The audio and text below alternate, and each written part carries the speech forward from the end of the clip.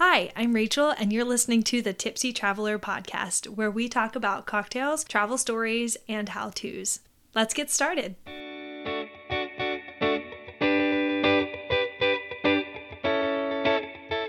Yo, what up?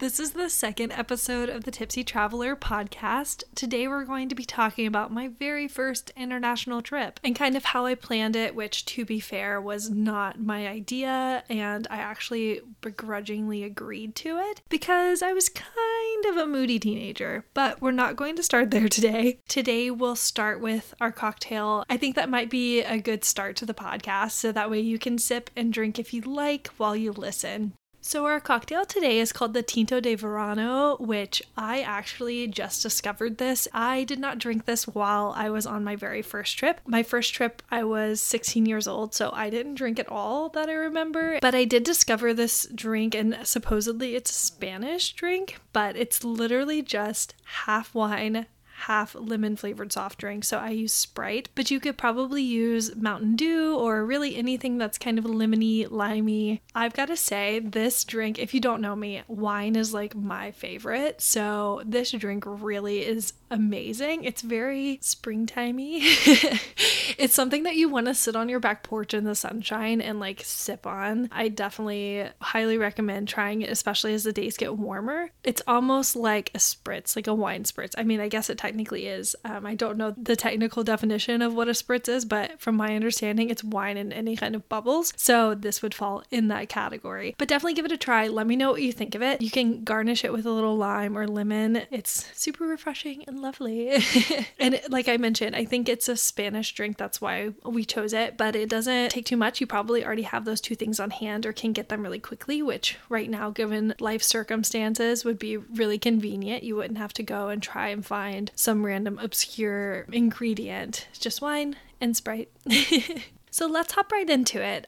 My very first international trip happened when I was 16 years old. And I think actually this might not be entirely honest because I did go on a cruise when I was a child and we definitely stopped in Mexico. I must have been 7 or 8, but to be honest, all I really remember from that trip is getting chicken tenders with my brother and sitting in the hot tub watching a movie. So I didn't feel like that was a good first international trip because I really remember nothing of Mexico, and I don't even think we needed a passport at that time. I think back then, as if I'm like 85. But when I was a child, when you went on cruises, I don't think that you needed a passport. I think you were able to get on and off the ship without it. So I don't think we had one. But my first international trip that I actually remember and count as an international trip was when I was 16. I think I mentioned in my last episode that I was lucky enough to go to Europe.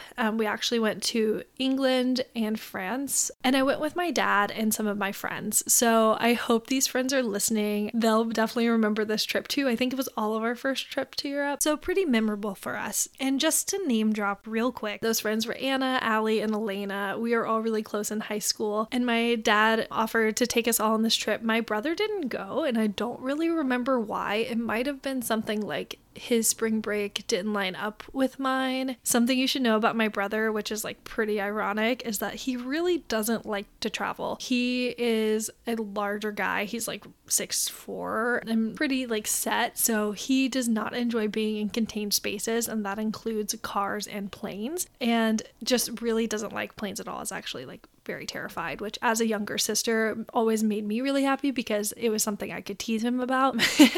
Adam, if you're listening, I'm sorry and I love you, but also come on, like it's one of the only things I can tease him about. But either way, whether it was because he was busy or because he hates to travel, my brother was not on this trip. So it was my dad, me, and 3 of my friends.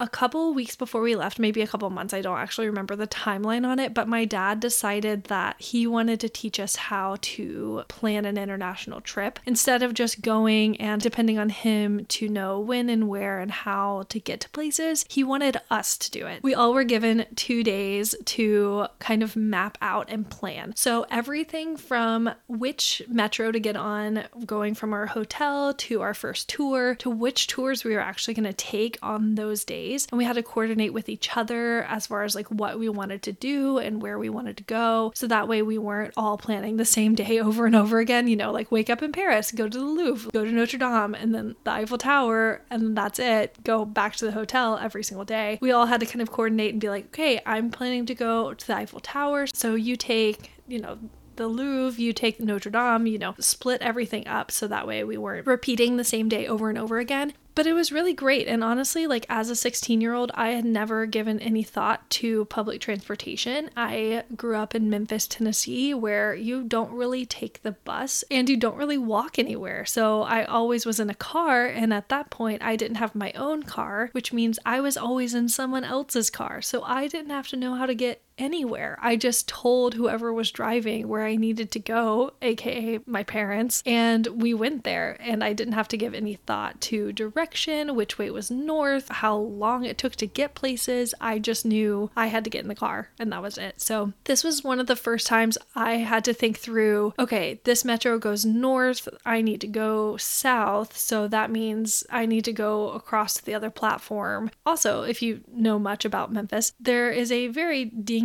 bus system, but definitely not a metro. I mean, no kind of subway or anything like that. It would just be unheard of in the South, I guess. So definitely my first experience with the tube in London and the metro in Paris, I was overwhelmed, but in the best way. And it was also really nice because we had weeks leading up to the trip to plan everything out. I'm so spoiled. I'm realizing as I'm talking about this that like I have been so spoiled by technology because this was before any of us had iPhones. Actually, that's not true. Allie did have an iPhone. One of my friends had an iPhone, but it was definitely like one of the earlier generation iPhones. And I don't even remember Google Maps being a thing. It definitely could have been, but I was not tech savvy enough to know about it. So we planned this all out on MapQuest or with a paper map or an online copy of the metro or subway lines. We really had to do a lot of research before we went because I'm 16 and I don't speak French. So when I was in Paris and my dad would look to us, because that was the deal, was he would look to us and be like, okay, it's your day. Like, how do we get from point A to point B? And you had to know. And if you didn't know, you had to make your best guess. And of course, he wasn't going to let us just completely get lost in a horrible part of Paris or anything like that. But he definitely would let us make wrong decisions and get on the wrong bus. But overall, it was our responsibility to know where we are going and how we are getting there. So looking all of that up and doing all of that research beforehand is definitely what laid the foundation for me to be able to plan trips. And obviously, I don't do that anymore. Like anytime I go on a trip now, it's not like I'm planning out my day in detail and trying to figure out how I'm getting from every single lunch spot back to the hotel, because now I don't have to. I have Google Maps. I have an iPhone in my pocket. I can call an Uber to pretty much wherever. So it's not as needed.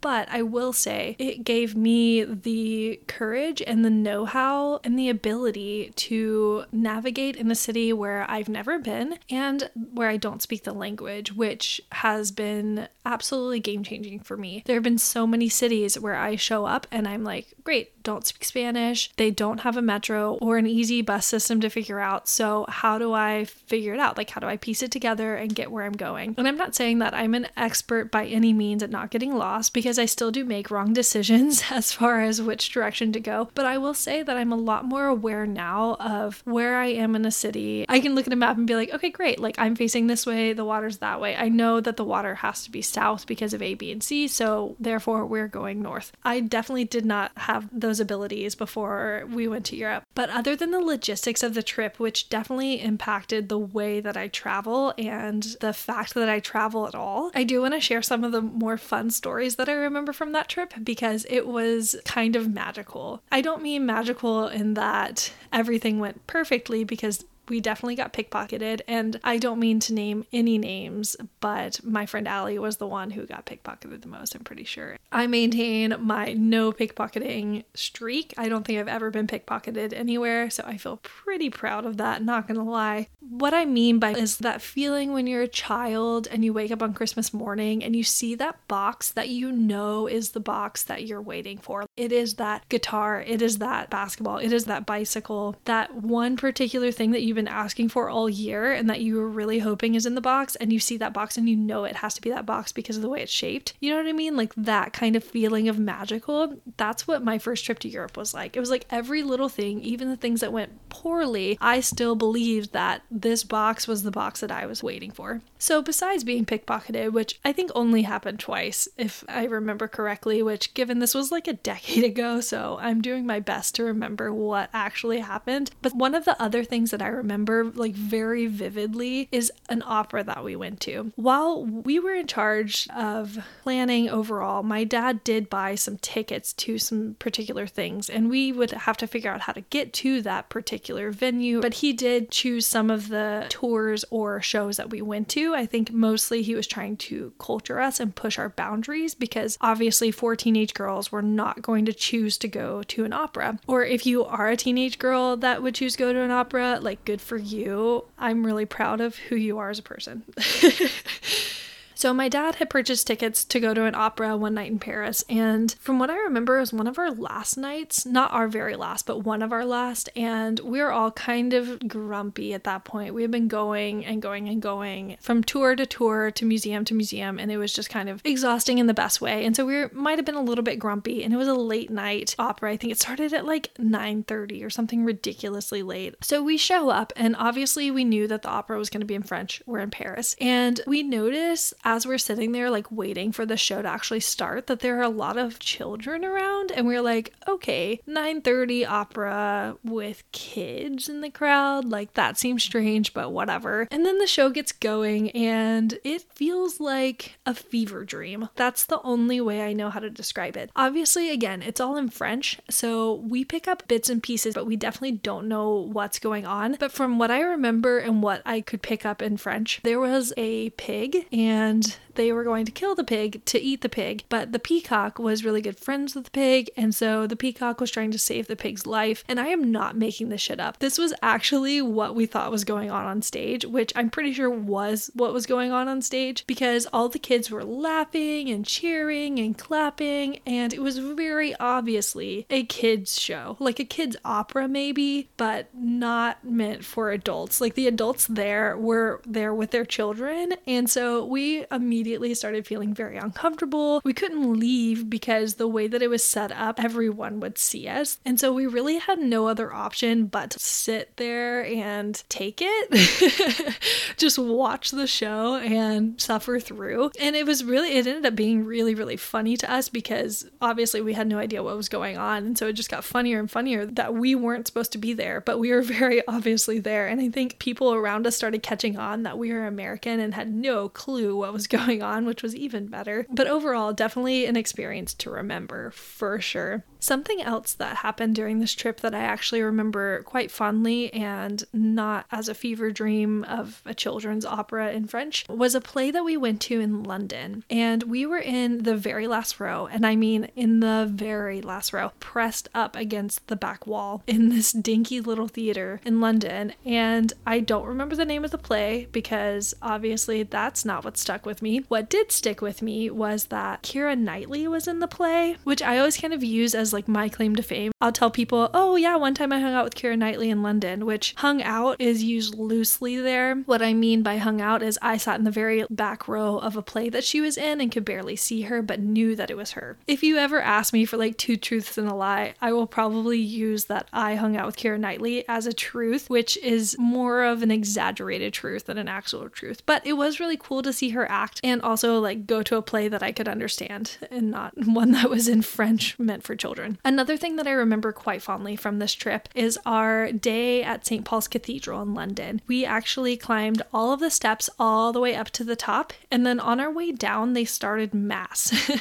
So we came out of the staircase, which if you've ever been there, the staircase kind of empties like right at the back of the sanctuary. I don't know what the technical term is in a Catholic church, but right there where they hold mass, that's kind of where you're let out from the staircase. And so we get to the bottom and we're like, okay, guess we're gonna go to mass. So we just sat down, and I think that might have been my first ever mass. And it was kind of interesting because everyone else there didn't seem to be tourists. They seemed to be people who went to mass regularly. And so they knew when to sit and when to stand and when to sing and when to speak. And we knew none of that. So we just kind of fumbled our way through it. But it was an interesting experience. And then right after that, we went across the street to this pizza place. And I remember this vividly because of how delicious it was, because they had fried Nutella balls. Like, I don't know how else to describe them. I'm sure they were called something a little catchier than fried Nutella balls, but that's what I remember them as, is these little balls of dough with Nutella inside. And they made me so happy. I dream of them regularly. I'm obsessed with Nutella, so it's not super surprising, but I just remember after climbing the 600 steps at St. Paul's, going outside and being so hungry and then eating fried Nutella, and I was just about as happy as a girl can be.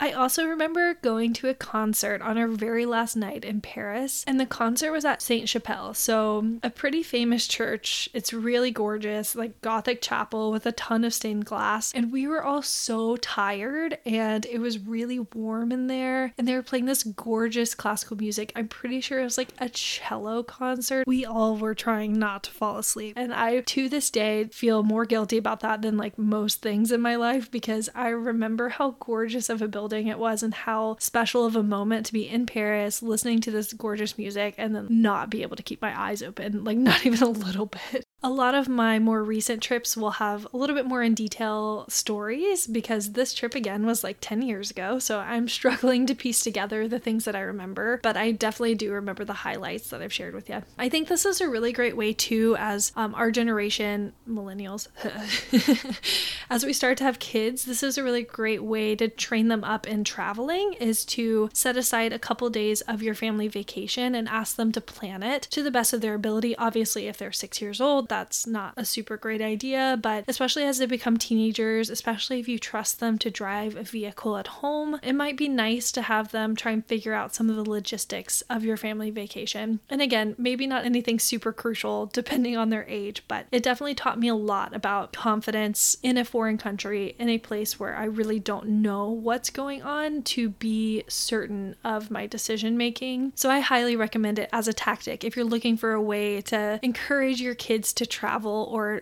teach them how to travel. I guess I should note that I have not replicated this. I do not have children, so while it did work for me, it may not work with your kids. I don't know them. So if it doesn't work, or if it does, either way, let me know, because that'd be great to get a little feedback on it, because I think it's a really great way, but maybe it doesn't work for you and your family for some reason, and I would love to know that. So that's what I have for you today, a little bit about my very first international trip, how I felt, and what we did. In future episodes, I'm going to be making more recommendations as far as where to stay, where to eat, anything else like that, details about trips that I've taken. Unfortunately for this trip, I didn't really keep track of it because, again, I was 16 and kind of an idiot, so I don't really remember where all we went or where all we stayed. I just kind of remember the highlights. So in the future, I'll definitely be doing a better job of sharing those details with you, but unfortunately for this trip, not really a possibility because I can't remember.